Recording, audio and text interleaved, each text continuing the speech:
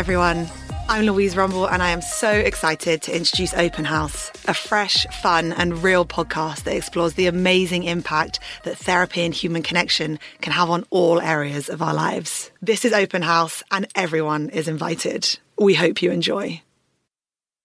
Hi all and welcome to Restore 20, Fora's 5-day festival celebrating all things mind, body and soul.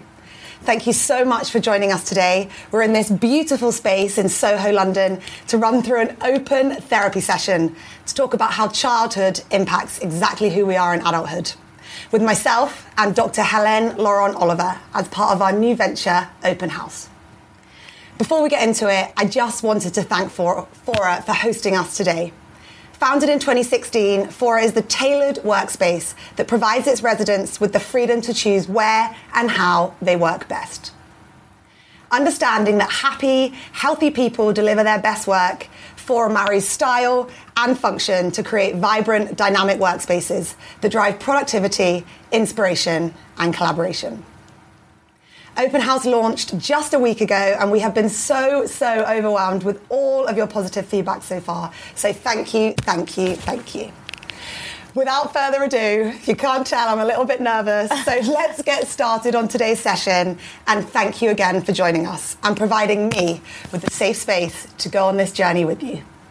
Over to you, Dr. Helene. Hi everyone, I'm Dr. Helene Laurent-Oliver, a clinical psychologist specialising in child and adolescent mental health. I'm particularly interested in how our childhood experiences affect us in adulthood, and throughout our live therapy sessions on our podcast, we've been going through some of the small traumas and experiences that have affected Louise through her life. So this evening we're going to be taking you through some exercises. Firstly, we're going to be looking at a childhood reflection exercise, then looking at attachment and how it affects our relationships, and finally we're going to be looking at how self-esteem develops over time. Please note that you guys can put questions into the Zoom box at any point during this session and we're going to try our hardest to get through as many of them as we can. But don't panic. If we can't get to yours today, Dr. Helene and I are going to make sure that we can do an Instagram Live later this week so we can get through all of them. Also, we're holding these worksheets and you've got access to these so you can follow along with all of the exercises as we go. If anything that we discuss tonight is triggering, feel free to step away and come back to this content when you're feeling a little bit better. Okay, so shall we get started? Yep, Okay, all right. So Louise, the first exercise that I thought would be great to share is this childhood reflection exercise. So what I asked Louise for you to do is to go through your relationship with your mother, father and your brother. So how did you find going through this? Yeah, so I found this a really interesting exercise, I'd say. I think that sometimes we just get used to how things are and we don't actually stop to ever ask why or what happened to maybe make that happen. So I definitely had a couple of light bulb moments along the way. And I would say it was really helpful. That's really good. And did you feel you got some new insights into your relationships and perhaps more empathy towards some of your parents for how they were? Yeah, definitely. I think that it really helped me to understand that my parents are who they are because of what they've gone through. And going through the questions, it was just really helpful to kind of see how they've gone on that journey as well as me going on my own journey. Yeah. Okay, great. So shall we start off with your mother? Yes, let's. Okay. So what did you learn from your mum? What did you observe in her? So when I was doing the exercise, I think the first thing that came to me was that my mum was just the perfect homemaker. She was the mum that was just always there. She cooked, she cleaned, she tidied, she picked me up from school all the time, parties, middle of the night, literally everything. So I think that what came out of what I learned from her is that a mother and a woman's place, is that maternal figure in the home, like reliable and stable, probably. Yeah, well, it sounds like she was sort of superwoman, really doing an amazing job at looking after the family. But also she was able to provide you with that safe base. And what we know about childhood development is that it's really important that you feel secure at home so you can go off into the school environment, learn, knowing that you can come back to that place of safety. Do you think that's what she was able to give you? Yeah, definitely. It felt like she was always there throughout really my whole life, and anything really that bad or traumatic that's happened to me, she knows everything. So I would definitely say that she provided that base for me to feel safe, to know that if I needed to go to her, that she was there. Yeah. Well, you're really lucky to have had that experience. Yeah. So now that you're an adult, have you got any new insights or new understandings about your mum? Yeah, I think that doing this exercise made me realise that I felt a bit of guilt coming up, that she spent so much time being that amazing sort of superwoman mother figure. Yeah. Because as I grew up and got older, I saw how much time she spent in the kitchen, in the house. And I think that it made me feel a little bit guilty, and that I wished perhaps that she knew that if she wanted to, she could go out into the big bad world and do whatever she wanted, and that we would support her too. So I guess that came up. Yeah, so she was really selfless, and And do you think that she ever felt frustrated, maybe, that she was doing all this for you and your brother and your dad? Yeah, I think yes and no. Like, she just does so much without asking for anything. But then there would be times when, you could tell that she's frustrated because she just works all the time. So, yeah, I think that frustration definitely was something that I picked up on as well. And did she ever communicate that frustration with anyone in your family? Yeah, I would say that my mum was quite vocal in her communication. So I have quite a fiery streak to me, and I'm not scared, shall we say, to really say it how it is and communicate it. And I think I probably learned that from my mum. She sometimes, would be really vocal and would definitely kind of raise her voice if she was frustrated, and definitely think that that's maybe something that I've learned from her along the way. Should probably work on that. Yeah. So your mum kind of occasionally it would bubble over and she would express her frustration. Do you think that at times maybe you modelled that, but maybe the partner that you're with doesn't always kind of deserve that frustration, but it's just a template, something you've learned from her? A good question. Yeah, I would definitely say that in my relationships that sometimes I can just be really fiery and really feisty, and that probably a different method of communication could have worked just as well, or probably much better, like a more calm communication. But it just feels like, for me, that kind of hot-headed reaction is almost like wired into me. But I think since we've gone through these therapy sessions together, now I have a bit more awareness around that, so I can just kind of take stock and be like, okay, I feel like I'm going to react here, so I'm just going to take a moment and breathe, zen, and then engage. Yeah, absolutely. And I guess what you're describing links into the worksheet. So before this session, I created a little worksheet on how our parents can influence us. So it sounds like you adopted a bit of that communication pattern of maybe being a bit fiery. But for some people, it can go the other way, where actually they're very afraid of conflict and they'll avoid it at all costs. Yeah, that definitely wasn't me.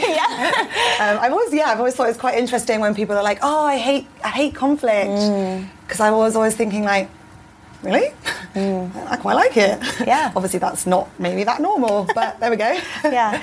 And in fact, there isn't anything wrong with, confronting people with issues. I think perhaps in my family it's almost the other way, where conflict really wasn't something that happened, but nothing really got said, and that has its own challenges as well.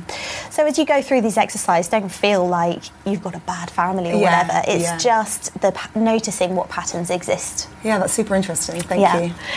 Okay, so I think you've already touched on some of the aspects you tried to push against, and that's just being a free, independent woman. Yeah, I definitely don't feel like I have adopted the amazing kind of motherly at-home role. Yeah. So I definitely think that I've tried to push against that in, travelling all around the world and working all the time. I didn't even realise maybe until I did this exercise that I had been doing that. And then when I did the exercise, it was like, oh yeah, that's exactly what I pushed against, because I'm kind of not emulating or replicating that situation. Yeah. And I guess this leads on a bit to your father, because it sounds like you're really channeling that masculine energy of, being a go-getter. So what are some of the things you learnt from your dad? Yeah, so my dad was the amazing sort of typical strong working father who was just worked so hard, did so well for himself, and really was very self-made, and just worked a lot, and was probably a little bit absent sometimes because of that, just because he worked a lot. And I would say that from him, the trait that I've kind of learned is like the graft and the hustle, and just go out there. Like, you've got to do it. If you want to make a life for yourself, you have to go and work for it. So I would say that that's definitely what I've learned from him. Yeah. And so I guess, as some people may know, that has come at a bit of a cost, I guess. Perhaps sometimes you've had to overcompensate and you work a little bit hard. Do you think that links in with a way that you've sought approval from your dad? Yeah, definitely. I think that my whole life I've had these tendencies to kind of go faster, go harder, be better. And it wasn't really until we started in therapy together that we started to deconstruct some of those things. And yeah, it became quite clear in those sessions and also in this session that I probably was, maybe because he was a little bit more emotionally absent, and also because he went through such a stressful child with his own father passing away kind of so young. I mean, it makes me really sad even talking about it. And then going to boarding school like so young as well. He was probably a little bit emotionally unavailable. So I think that the combination between like the work and that meant that I probably was, yes, seeking his approval, but I didn't even really realize it until I kind of started in therapy. I thought that that's just who I am, like go harder, be better. And then when we started to unpack it, it became a bit clearer. Yeah. And again, linking to that table, sometimes when people are a little bit avoidant or absent, we can try to work harder and try to get their attention, or go the other way and be a little bit more avoidant and just think, well, actually, I'm okay on my own. Do you relate to either or both of those kind of statements? Yeah, probably both. I would say that probably in my childhood, I maybe sought more approval, always wanted to kind of do better at school, be in the best sports team, so he would come and watch me. But then I think in my later teenage years, he moved to South Africa. And I think at that point I became a bit more avoidant, where it was almost like, well, we can't really have a relationship as easily now, so I'm almost just going to stop trying. I mean, I love him so dearly, but we didn't stop talking or anything, but I think at that point I probably became, maybe like a bit more avoidant. Yeah, absolutely. And as the brain develops, we find kind of slightly more immature coping strategies. I think I've had quite a lot of them. Yeah. So our brain only fully matures at 25, and the prefrontal cortex, which is that perspective-taking bit, is the last to fully develop. So when we're younger, we have to try to find ways of overcoming problems. So when you were younger, you tried harder to get him to notice you, I guess, or at least you felt you needed to. And then as you got older, you were like, nope, this is too difficult, and you withdrew. And that was like a coping mechanism that was adaptive at the time, but now you need to be really careful that those patterns don't carry on into other relationships. Yeah, that's super interesting. I wonder if now as an adult you're starting to get maybe a better understanding of why your dad finds it hard to perhaps connect with you or just be as open as your mum was. Yeah, and I think that has been just such a huge part of the journey that I've been going on since I started therapy. I've understood that what he went through as a child formed him, and he was born in a generation and went to a boarding school where, you know, it was very regimented and there was no emotion really involved in it. And I think that now I'm able to treat him with so much compassion. I feel awful for what he went through. I would take it back from him if I could. Whereas I think before I went to therapy and worked through it, I was probably a little bit resentful. And also obviously it really impacted my self-esteem, like I didn't feel good enough. But it was all subconscious, I think. I don't necessarily realise I was aware of it. But just now being aware of it, bringing it up in therapy, and then treating it with some more compassion. I just feel like we have got so much closer, and lockdown was, you know, beautiful for that. It was like you're stuck together, Yeah. so let's work on this. Yeah. And it was really, really nice. That's really nice, and I think having a little bit of empathy can help bring, relationships a bit closer. You were talking about the generation. Our parents' generation, they usually had multiple children. Women had to take care of a lot of stuff in the home, perhaps sometimes even working as well. So they weren't always available to really model to their children how to, be emotionally in tune. And of course, some people just naturally find it easy, but with others, they find those maladaptive coping strategies to be all right when they've got a sort of unavailable caregiver. Yeah, it's super interesting, and I feel like the second that everything starts to slot into place, you're just a bit more like, that makes sense. That makes sense. So yeah, I found that awareness and compassion has been really helpful. And you can stop personalising it, stop thinking maybe it's about you, but it's just about the situation, so you can externalise the problem. Yeah, that's really helpful. Yeah. Okay, so probably that's enough on your dad. He'll probably breathe a sigh of relief that we're moving on. Yes. Okay. Actually, just one more. Sorry, Dad. Sorry. Is there anything that you push against? Is there anything that you... Oh, yeah. So my father is quite just traditional British man, worked incredibly hard. And I would say that I became a lawyer. Yeah. Probably he's a lawyer, so probably some subconscious thing going on there. And then I would say that as I've got older, I have actually rebelled against being that really structured person. And I would say that I've become a bit more of a wild child and just really embracing of my own creativity and passion and fluidity in a way that is probably a bit different to the situation that I grew up in. Yeah, and it's really important to notice what our parents are projecting on us, because as we're growing up, we just take it as normal. It's just normal to aspire to be a doctor or lawyer. But actually, it might be our parents, the school or society projecting their ideals onto us. And it's not always great because, our education system, for example, measures us on this very narrow criteria when actually our talents might be far wider than that. And so I think it's great to do this work, understand what is it that I truly want to do and what is somebody else's dream for me. Yeah, that's so interesting. I think that looking at where I am now, I'm in this kind of crazy creative space working with disruptive brands and bringing new ideas to life. And I think that looking back when I was at school, those kind of jobs like marketing, creative, they just weren't discussed. They just literally weren't discussed. And then, with a father who went down quite a traditional career route that obviously thought that was a safe, secure and stable thing to do. As a result of all of that, it just ended up me becoming a lawyer, which... Yeah. In hindsight, I don't regret it. It's brought me a lot of skills that I love to be able to bring to the table in real life. But that's super interesting to think a bit wider outside of other people around us. Yeah, and to notice your who's influencing you. Okay, so your dad really is off the hook now. Yeah.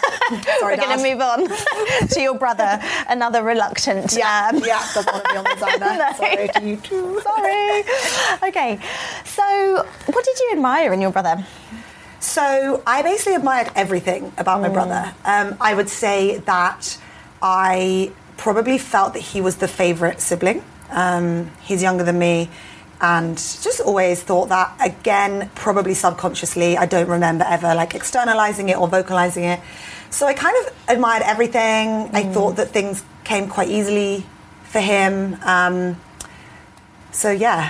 Everything, probably.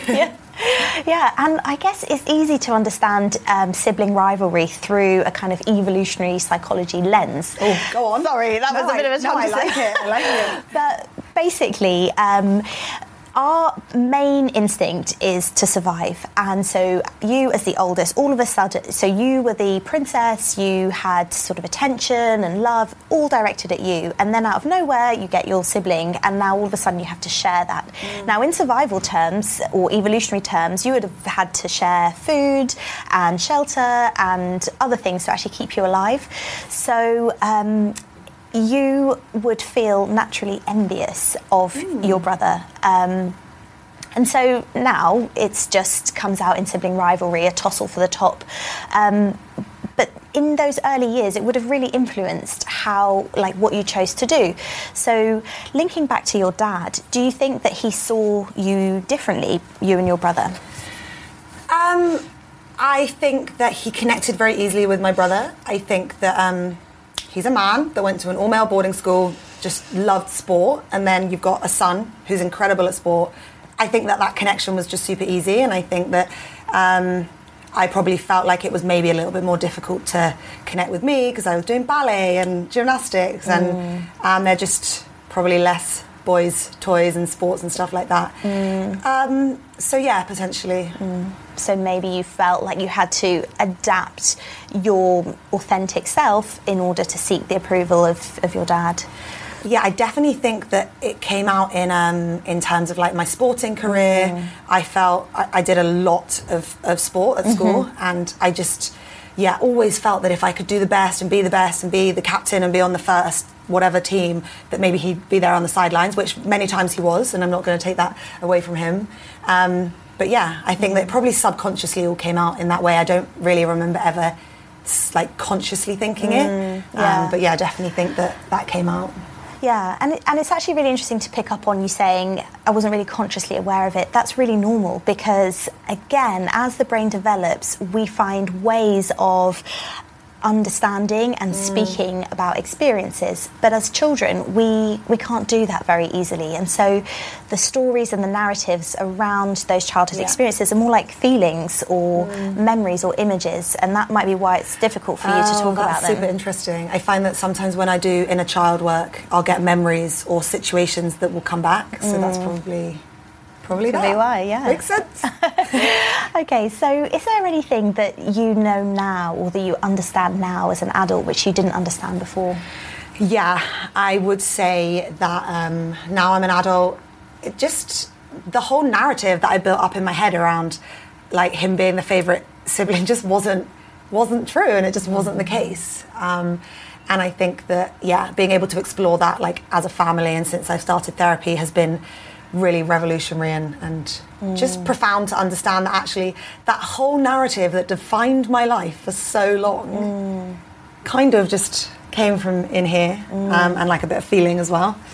So yeah, now I know that actually, you know, he probably potentially was a bit envious of how close I was with my mum, and then I was focusing on how close he was with my dad. So yeah, and you know, people often ask, why is there such an emphasis on your childhood in therapy? And the truth is that when we are developing and learning, we create this template and a basic and almost immature map of the world. And then as we grow up, we don't always challenge that map and check out the details. We just take information and squidge it into that map so that it makes sense. And that's one of the beauties of therapy, actually, because, you know, perhaps you don't feel like you've got a major problem, but it's really good to analyse some of these assumptions and just check that they really are A, correct, and B, helpful. Yeah, I feel like us deconstructing everything together has been, really, really helpful. Yeah. Thank you. Okay, amazing. So maybe now's a good time to pause and to have a look at some questions. Questions. Woo. Okay. Oh God, put me on the spot. Let's see how this is going. Okay, right. This is a good question. I feel like quite a lot of people will relate to this. So my parents gave me a really good childhood and I felt like I had absolutely everything, but today I really lack self-confidence. Why do I feel like this when I haven't gone through no major trauma in my childhood? Yeah, that is a really good question. I feel like, because people say to me, I don't need to go to therapy because nothing really happened to me, and I'm always like, it doesn't have to. Like, you just can understand yourself better, and so that question is good. Yeah. I'll leave it to you, clinical psychologist, Okay. to answer that one. Yeah.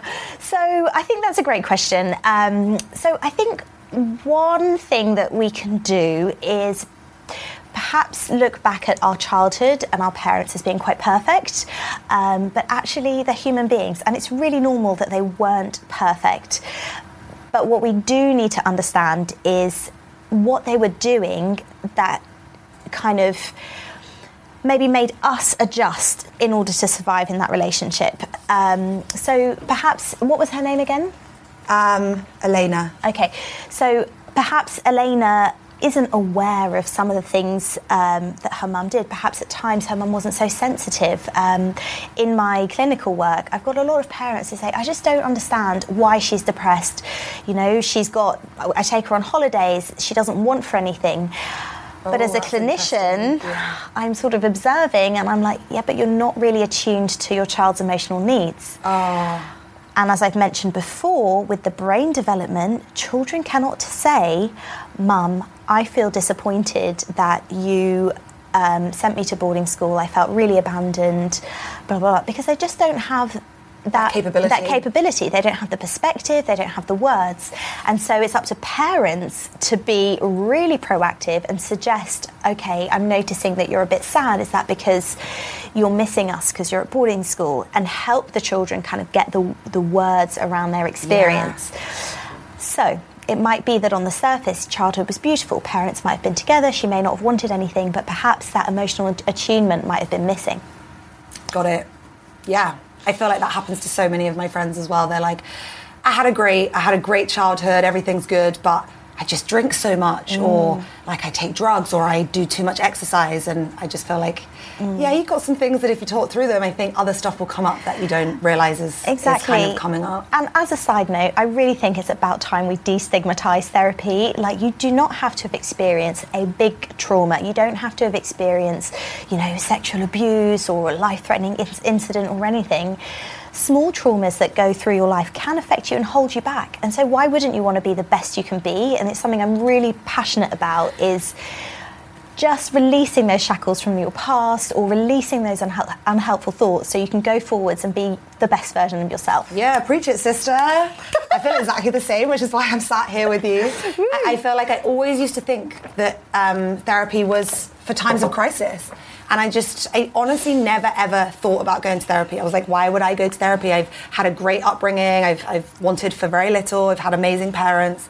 And now I'm just like the biggest advocate of like, go to therapy. I promise you it's going to change your life. Yeah. And it can get worse before it gets better, to be fair. But oh yeah, the first few sessions I just was like, la, la, la, la, la, la, la, la, la. My therapist was probably like, ooh, wow. But yeah, it gets better, kids. Okay. So many, I don't know which to pick. Okay, Rob.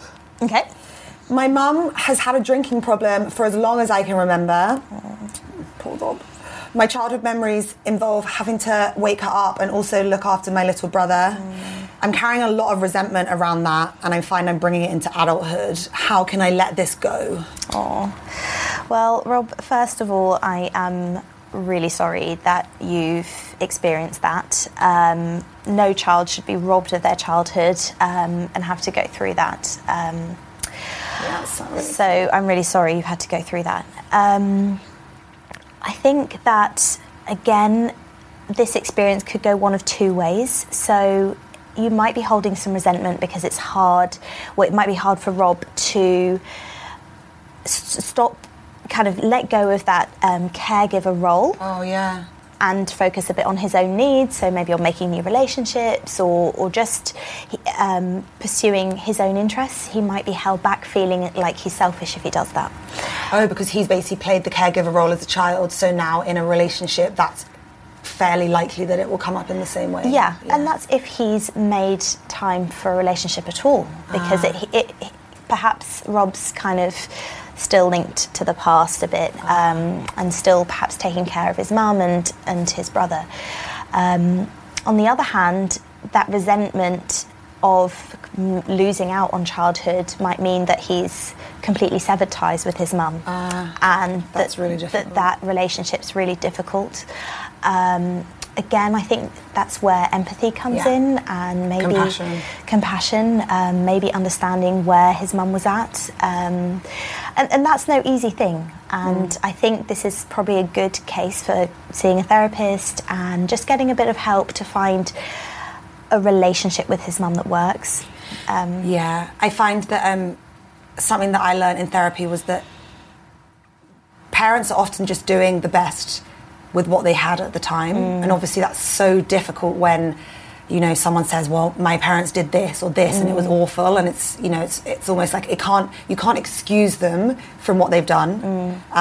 But sometimes just understanding that, people fight their own battles and their own demons is maybe like a starting point. Yeah, absolutely. And holding resentment or a grudge, I mean, clearly I understand why there'd be a lot of resentment, but holding that can actually hold you back as well. So carrying that negative energy and that anger can just be really unhealthy. So, yeah. We've got so many questions already, but I feel like maybe just in terms of time, we can keep going. Either come back to some at the end, and we'll touch on them later this week in the Instagram Live as well, so people feel like we can get back to them all. Okay, sounds good. All right, so back to the stressful stuff. Me talking. Yes. So we're going to move on now to attachment. So attachment is something that's formed in early childhood. So John Bowlby was one of the first to really talk about it. So in evolutionary terms, babies are preset to attach to their primary caregivers. So this is a survival mechanism, because if you seek proximity with your caregiver, you're more likely to stay safe. Oh, they basically keep you alive in the tribal times. Yes. In a cave. Yes. Basically. Yeah. But it's something that's innate in us. But for lots of different reasons, perhaps parental depression or some sort of trauma or whatever, attachment can become a bit disrupted. And so that yields one of 4 attachment patterns. Yeah. So we've actually linked these in your worksheets. Don't know if anyone has been able to do it yet, but we linked both a short form one, which will basically give you a small overview as to kind of your predominant attachment style. And I think that's something Dr. Helene has taught me, is that sometimes you can also be a mixture of some of them. So just to be aware that, there might be a couple of other things at play. And then the longer questionnaire, which, if you guys have the time to sit down and go through it, it's really amazing. And it will break down your attachment style by, we're going to go through it now so you can see. But hopefully you guys can do that at some point if you haven't already. Yeah, great. Awesome. So just a quick overview of those 4 attachment styles. So the first one is secure. So that's where you're comfortable with intimacy, you're able to express your feelings and be emotionally vulnerable, and you're also able to kind of set really reasonable boundaries. The next is being anxious. So that's where you really crave intimacy and closeness, and you feel really worried and unstable if you don't get it. You're also likely to kind of seek lots of reassurance. With avoidant attachment styles, you're uncomfortable with the closeness and proximity of others. You're perhaps always seeking something else or another relationship. You are okay when it comes to sort of casual relations, but harder when it comes to sort of real intimacy based on love. Yeah. And then disorganised is much rarer, so it's only seen in about 5% of the population, and it's kind of a combination of anxious and avoidant. So it's where you feel uncomfortable with intimacy and worried about your partner's commitment to love. Yes. So you completed... Go through mine. Yes. So you completed the long form, which looked at how you are in relationship with different people. So your parents, your friends, and your romantic partners. Yeah. Okay, so what were the results? It was really interesting. Honestly, I really enjoyed doing it. I mean, I didn't enjoy doing the questions because it really makes you look inwards and be like, I'm kind of crazy, let's go with that. Anyway, not crazy. So my mother, I got a secure attachment style. My father, I got an avoidant attachment style. And so just the pause there, so that means that you perhaps have a tendency to be avoidant around him. Yeah, I believe so. I believe that it's probably that I didn't have the secure attachment style that I had with my mother, and that I probably was a bit more disconnected, potentially. Yeah. My friends, I had a secure attachment style, which is really interesting and I think makes sense. And then my partner came up as, in relationships, romantic relationships, it's more of an anxious attachment style. Okay. So so you're likely to worry a lot and seek a lot of reassurance from your partners. Yeah, I definitely feel like I'm quite a warrior, and I think that in some of my relationships that's definitely come to the forefront. Okay. So do you think that the partners maybe that you attract have been a bit avoidant? I feel like, do we even want to go into my relationship history at this point? Do I think that they've been avoidant? No, I would say that I've generally picked people who have really worked well with the attachment style. So that's like they would really make me feel really loved and really cared for and really reliable. But they've probably like enabled that anxious side a bit more because they're just always there and they'll always tell me how much they love me. And then it's only since my most recent partner, who is a secure attachment style, that I started to realise, he would flag things almost like he wouldn't indulge the behaviour, whereas like I feel like other partners would. He's more secure. Honestly, I dated one guy who was avoidant and it was an absolute nightmare. Like an anxious attachment, you want them to be there and be present and say I love you, and the avoidant is like, whoa, if I'm not mistaken, I don't want to be there and I don't want to tell you I love you. So it was like this constant back and forth battle.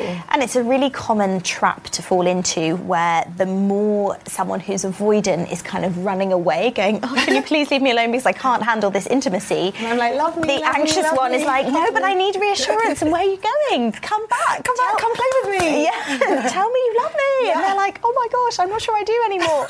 I'm a bit scared and put off. And then I cry. Yeah, so we joke, but it's actually a really normal trap.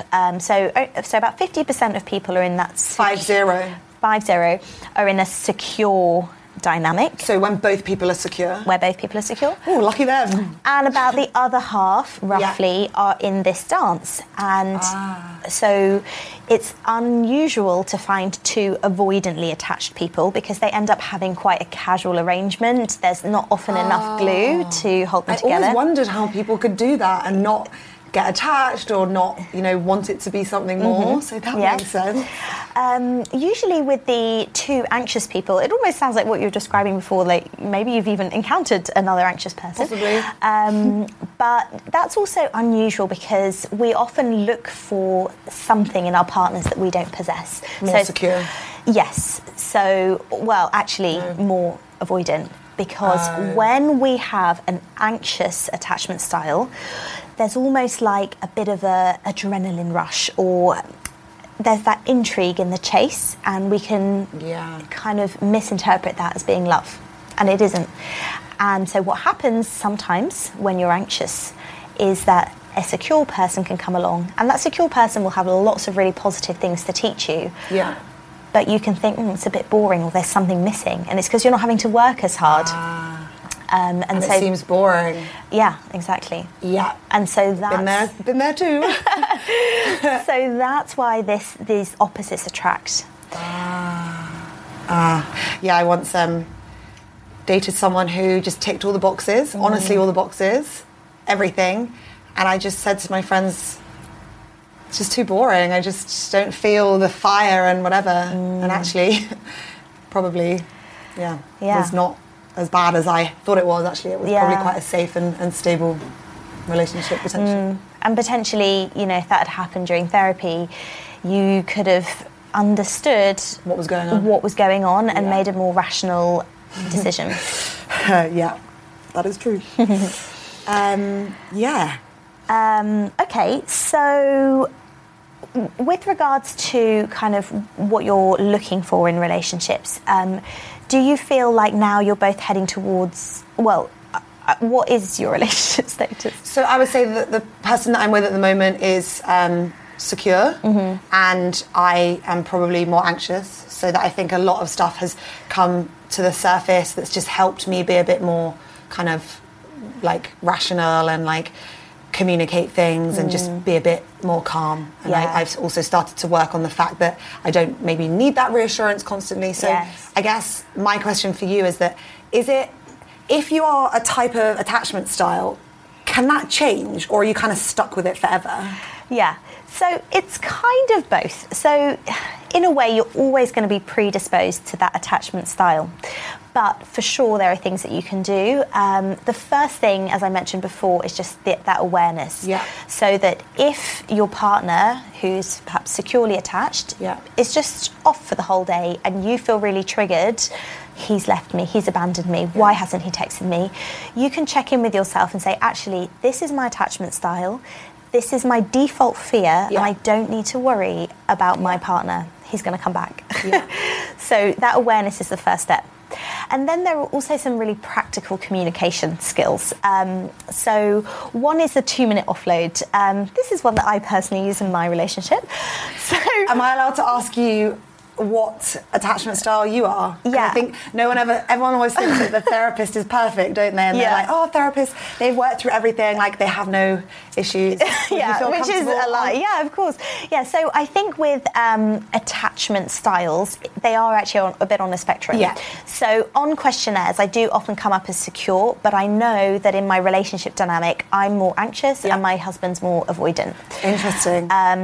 So, but it's good to see that you can get married in an anxious avoidant trap. Yeah. It just has to require some awareness and some work. Exactly. And so we've done some work as a couple, and I've done some work on myself to understand how to not fall victim to my anxiety, basically. Oh, I love that. Yeah. Thank you for sharing. I appreciate it. No, that's fine. So the 2-minute offload, this doesn't strictly link to attachment, but as perhaps a slightly more anxious person, I certainly bombard my husband with all of my worries and everything. Yeah. And because he's a little bit avoidant, sometimes he feels a bit burdened by all of them. Equally, if there's something going on with my husband, he's probably not likely to tell me what it is, and he'll just go off and play golf. And so I might think... My dad loves golf as well. So I might misinterpret, oh, he's mad at me. But actually, no, he just is stressed at work or whatever. So this is where the 2-minute offload comes in. It's a really good idea to just get into the practice of checking with your partner for 2 minutes and being specific about what it is that's on your mind. Yeah. So that if you're a little bit anxious, you get kind of that containment, but it's also... I'm just laughing. I'm like, 2 minutes sounds good. Yeah. Like, I don't think I normally stick to 2 minutes when I'm allowed to say what I think. And you can be really strict with it as well and time it so that it really does stay to 2 minutes. Yeah, I think I need a clock. Yeah. But I think it works, again, really good for usually the man in the relationship, not always, to check in, get used to checking in with their partner. And like get used to talking, even if it's just for 2 minutes. Yeah, and being a bit more emotionally vulnerable, because when you're avoidant, you're not comfortable being emotionally vulnerable. And so it's a really good little way into communicating with your partner how you're feeling. I love that. And maybe, you could also bring it into... I don't know, can you take it into family environments, like to try and like keep things, like say to your mum, does it work, do you think, going across spectrum, or is it more in just romantic relationships? Absolutely, it can work in all relationships. Okay. And just being really specific, I think we all have a bit of a tendency to bottle things up, and then when it comes out, it's everything, and it's something from 2 years ago, and it's something they've not even done before. From 1999. That you're still holding on to. I'm still holding on to. Yeah. My husband does love how I bring up like 5-year-old anecdotes. Yeah, you messaged that girl when we'd only been dating for 1 month, 17 years ago, and I haven't forgotten it. You bastard. Just joking. Don't bring that stuff up. Yeah. Okay. So if after you get really comfortable with the 2-minute offload, that's when you can start moving on and talking about I statements. So in relationships, it's really common. So let's say you're anxiously attached, to say, you never text me. I'm the only one in this relationship who does anything. Who cares? You don't care about me, and make it all about the person. And then what does the person do? They say, yes, I do. I made you breakfast. Da, da, da. And then you get into this whole big row. But actually, what you want to communicate is how you're feeling. Yeah.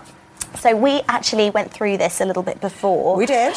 And we thought it might be fun to do a little role play with you.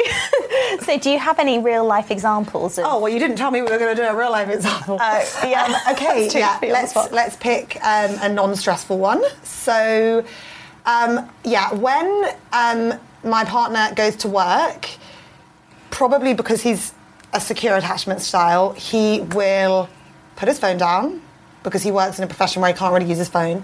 And sometimes we'll just be like, okay, like, speak to you later, puts the phone away. And then I'm always like, well, when's later? Like, when are you going to message me? And like, are you not thinking of me? Because I'm thinking of you. And this just happened to me and I want to tell you, but like...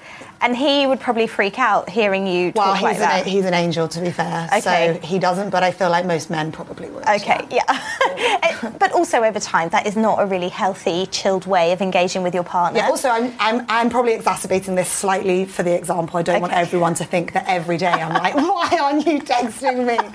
Please so love me. Role play. It's just a role play example. I haven't said please love me in about 2 decades. That's fine.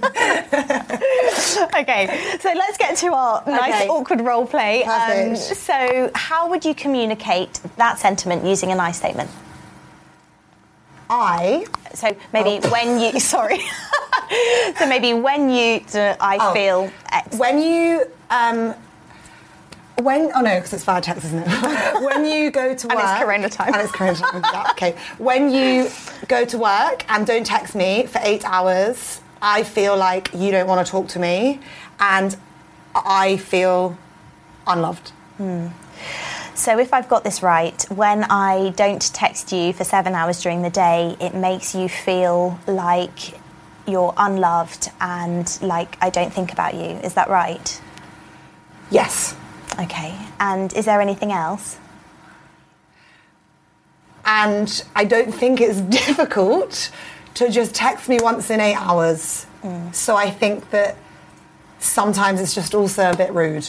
Okay, so just a pause there. That would be veering away a little bit from the I statement. Oh, sorry. So it could be, I don't think it's difficult, and I feel offended, or... Because remember, you're talking about how you feel. Okay. I don't think it's difficult to perhaps drop me a message at lunch during the day, and it sometimes upsets me that you don't think about doing that. Yeah, okay. So if I've got this right, you don't think it would be difficult for me to text you at lunchtime, and you feel that... Sorry, I forgot the last bit. That's all right, I can't remember either. Something to do. Just text me, it's not difficult. Yeah, and so it makes you feel kind of forgotten about. Yeah. Okay. So it's basically you say that this is how I feel, then your partner repeats that back just to clarify that they understand. Yes. Then you're given the forum. And then you can check if there's anything else. Check if there's anything else. Then they repeat it. Yeah. Yeah. And then from there, I've got a nice perspective of the problem. Okay, Louise, I think that it's reasonable for me to text you at lunchtime, and I'm going to make an effort to do that because I think it will make you happy. Oh. And then you just get on and it's all sorted. And then it's all sorted. That sounds quite... Yeah, good, digestible, bite-sized piece of advice. Yeah, so sorry for that slightly shaky role play. We didn't practice that one. But basically, yeah, it's just about communicating how you feel, because the other person can't argue with how you feel. And they also can't read your mind. Exactly. Which I think a lot of people in today's society just don't say what they think or feel, and then you expect someone else to be able to read your mind, or that your silence means... oh, she's upset. So actually, like, either the 2-minute bite size is good, or I think it requires the second exercise. The I statement probably potentially requires. I don't want to say that. I don't know if some men would like engage in that, but maybe a bit more of like an emotionally open and intelligent relationship. Yeah, and I guess this is again a point to highlight that. Let's say your male partner isn't so good at expressing their feelings and stuff. They may well have chosen a partner who is quite emotional because it's something that they are lacking. Yeah. And so they need. Okay. Got it. That makes sense. I think that for me, I'll start with the 2-minute offload because I think that that's just such an easy way to just succinctly communicate what's going on. Yeah, perfect. And you can model to your partner how to do it. I will definitely do that. Yeah. Okay, should we see if we've got some more questions? Yeah, let's have a look. Okay, right. Oh. We've got tons of questions. Yeah, we've got some good ones. And also, just while you're looking that up, Louise, it can get really easy in relationships to criticise our partners and say, why don't you help tidy up and clean up and blah, blah, blah. But actually, research shows that you need to say, for every negative thing you say, you need to say 10 positive things, because criticism can be really toxic in a relationship. Ooh, that's interesting. So show your gratitude, show your love, compliment your partner. Okay, I've got 2 here that I think are really relevant to what we've just spoken about. There's also lots more that are just generally about people's situations. So again, we can come back to them either later or another time. Okay, yeah. So actually, one of them is something that we've already gone over, so maybe this one's less relevant, but I know that I should be with someone nice and stable, but every time I meet someone like this, I just feel so bored. It never works out. My parents had quite a volatile relationship, so do you think that this is to do with that? Yeah, definitely. So again, this whole episode this evening is about how what we see and understand as children can be really impactful in our later life. So there can be some comfort in the familiarity of what we've learned. So that there needs to be conflict or struggle. Some relationships really depend on that conflict and then making up. And actually, without it, the relationship might not really feel alive. And again, this is where you need to do your own work and understand how you relate to other people. Because you might be throwing away actually really good potential people. That's really interesting. I just feel like understanding these things, like understanding your attachment style, understanding kind of how your childhood shaped you, is just so critical to developing these two-way relationships that are kind of nourishing and nurturing. And I feel like if we could get everyone to do their attachment style questionnaire and understand that a bit better, the world would probably be, or the dating world at least, would definitely be a bit less stressful and a bit more like open and honest communication. And you get more fulfillment and more happiness from the relationships that you're in. Yeah. This one I love, because I think it might tie into love languages, but again, you're rather dark, so we're going to let you take this one. But it says, I really, really struggle to connect with my long-term partner. He consistently says he loves me, and I know deep down that he does, but I just never really feel it. Does this mean that he is avoidant? Yeah. Okay, so it might mean that he's avoidant. It might be that you're always the one who's suggesting to do things, who's being emotionally available, and he's running away. But as you rightly mentioned, it could be linked to those love languages. So as some of you might know, there are 5 love languages. There's acts of kindness, physical touch, words, acts of kindness, physical touch, words of affirmation, quality time, and gifts. Gifts, yes. And so it's really good to understand what your love language is and understand what your partner's is, so that you can notice when they are actually showing you love. Again, using my own experience, I love quality time, and my husband, who's slightly avoidant, prefers not to have quality. He likes to have quality time on his own. So his love language is actually acts of kindness. And what kind of things does he do? Well, it might be looking after our daughter, which I think, okay, that's not really an act of kindness to me. But in his mind, he's like, I'm looking after my daughter so that you can have a lie-in because I care about you and I love you. And so it's just about stopping to notice and understand the small things, what they're trying to express to you. So I love that. Yeah. I think that mine are words of affirmation, which probably makes sense maybe with the more like anxious attachment style, because I just really like it when people say like I love you and I really care about you. And also physical touch, like I'm super affectionate and I want to cuddle and like I want you just to put your hand on me and like give me a stroke. Whereas quality time for me just isn't one, because I spent my whole life like working or running around. So sometimes in relationships people are like, if theirs is quality time, it's been real bad because I can't give it to them. I just can't. I did not have the time. And same with acts of service, like if people kind of cook or clean, I'm like, this is great. But I don't clock it as like, love. I love him. That's like so kind. Yeah. And also just going back to physical touch, some people don't respond as well to it, but for some people it's really important for regulating their nervous system, for releasing all those nice hormones like oxytocin, and for just kind of grounding and centering, because after all we are apes, and so evolutionarily we came from kind of grooming behaviours and touch. So for some people it's really important, and if you are a bit hesitant about it, perhaps understanding why you're hesitant, because you might benefit actually from that physical touch. I don't think I could be with a partner who was like, no, please don't touch me or cuddle me, because it's such an inherent like innate part of me. Yeah. That's really interesting. Yeah. Okay. Okay. Again, let's keep moving. Let's keep moving. We don't have very long questions. Okay. Let's do them. Yeah. So we're going to try and keep this quite succinct, thinking a bit about your self-esteem and how it's developed over time. Yeah. So I set Louise the oil rig exercise, where you examined your early childhood and how your self-esteem formed earlier on. Yeah. And we're going to think about how it's evolved now.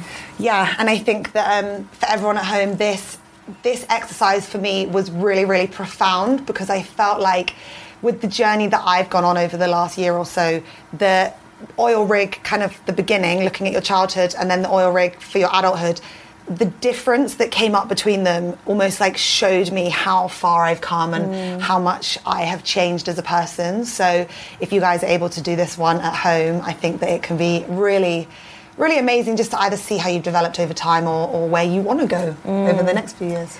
So what are some of those key things that you would pin your self-esteem on when you were younger?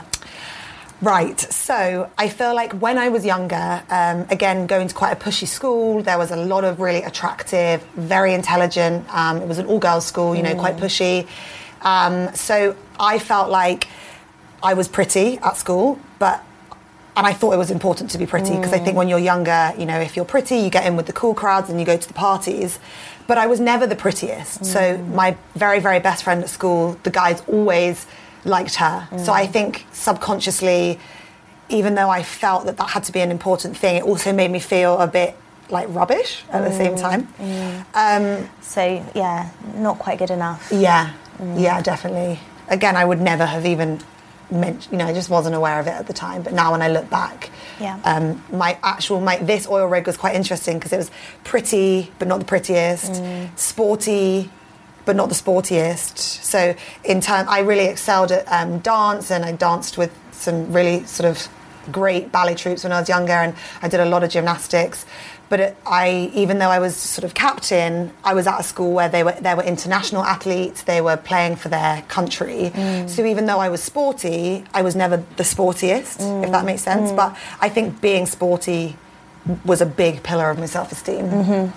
So are you saying that you kind of relied on being a bit sporty and a bit pretty to prop up your self-esteem, but it was a little bit wobbly because you were never the best, or you never felt you were good enough at those things? Yeah, totally. And I think it ties into the third pillar, which is that I was also smart, because I went to a school where you were just pushed. But again, I was never like the smartest. And even though I went to a really great university, it was kind of like, oh, well, it's not quite Oxbridge, is it? And I remember some teachers saying to me, oh, you probably shouldn't go to Oxbridge. So I felt like actually what my self-esteem was pinned up over was probably actually a bit unstable.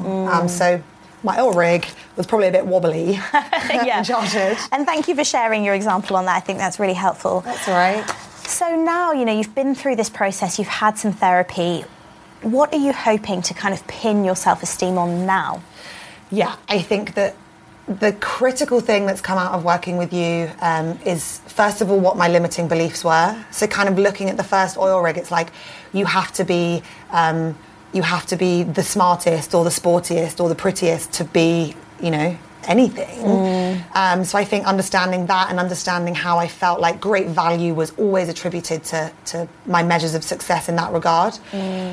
Whereas over time and since understanding my family dynamic and everything, I feel like those pillars of self-esteem there have been more added in, which I know that we've discussed makes the base more stable, because if one of them falls away, the oil rigs still got that balance. And also I think they've gone from being these external metrics, so what other people were probably thinking of me, to internal ones. And I think that that's probably just been part of this whole journey that I've been on. So I've written here, for example, now the things that I feel like I derive my self-esteem from, or the things that I want to, are being a really reliable, kind and compassionate friend, helping others, knowing that who I am is enough, like just as I am, and I don't need to be thinner or be prettier or whatever. A really interesting one that I know that we explored together is also the concept of like how one looks. Yeah. Because obviously as you get older, you start to age. And I think that's really challenging for women,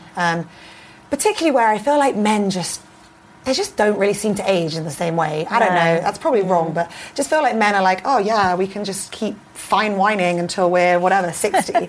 Whereas women through society feel like panicking about aging. And so I feel like knowing on the inside of me that I know I'm kind and I care about people, it doesn't really matter what happens to this. Yeah. And I think luckily, and this relates to you, I think social media was all about the filter and all about perfection. And now, thank God, we are slowly starting to peel back and start to hear some more authentic voices run through social media. So that's great. And, you know, just to wrap up, I think it's really important to find your intrinsic worth through something that you can really control, through being a kind person, through being generous, and not through how you look or how well you're doing in your career, because those things can change. Yeah, and no one can take it away from you if you're a great friend, or if you invest in your friends and family, or if you help others. Like, I've found a huge part of my journey. I never realised how much pleasure I could derive out of like servitude to others, doing this sort of thing, doing our podcast.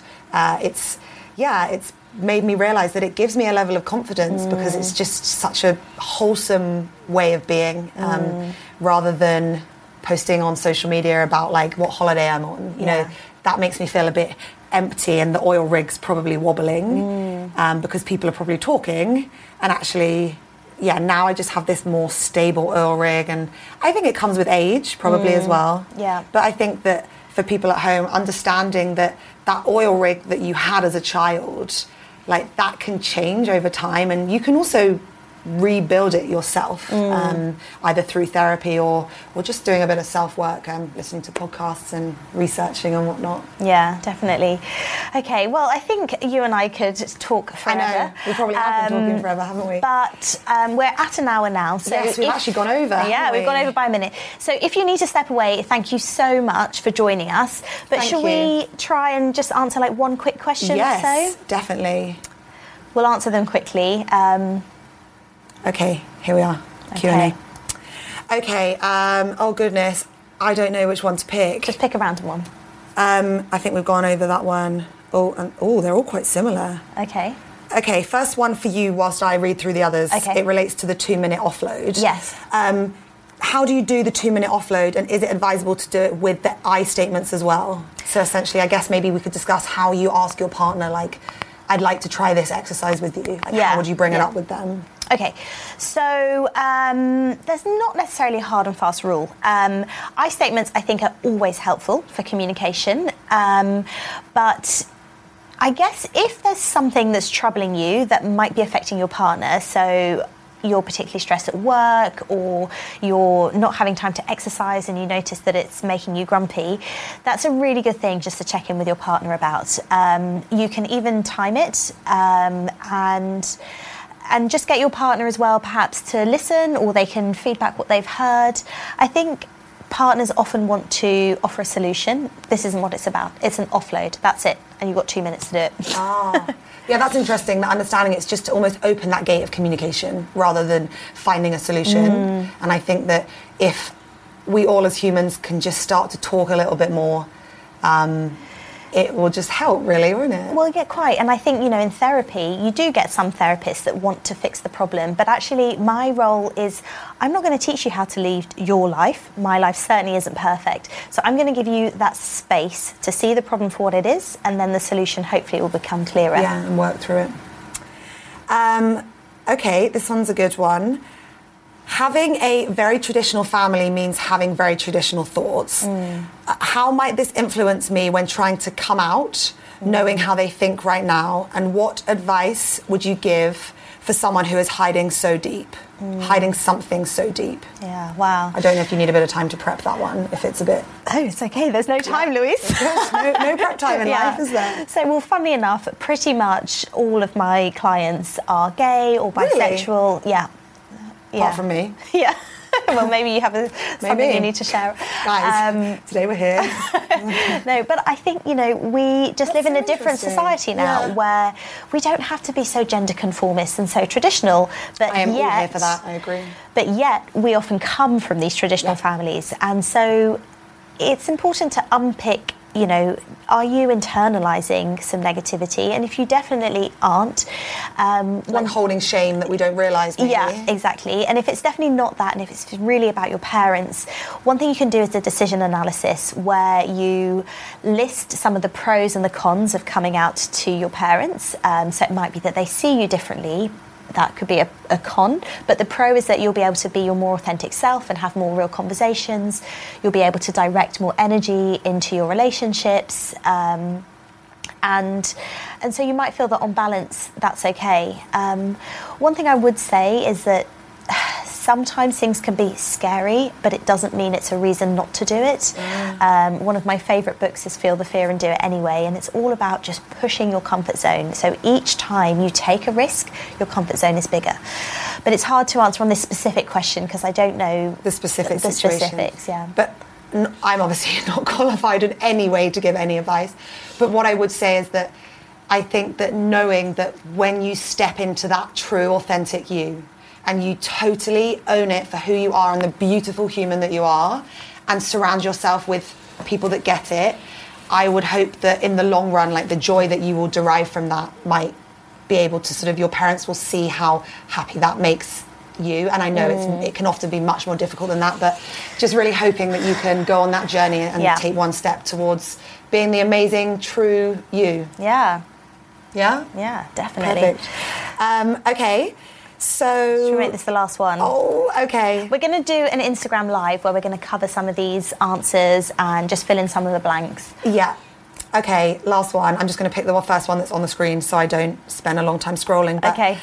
This one I think is interesting because the question is, where can I get therapy for severe relationship problems relating to childhood trauma, especially regarding intimacy?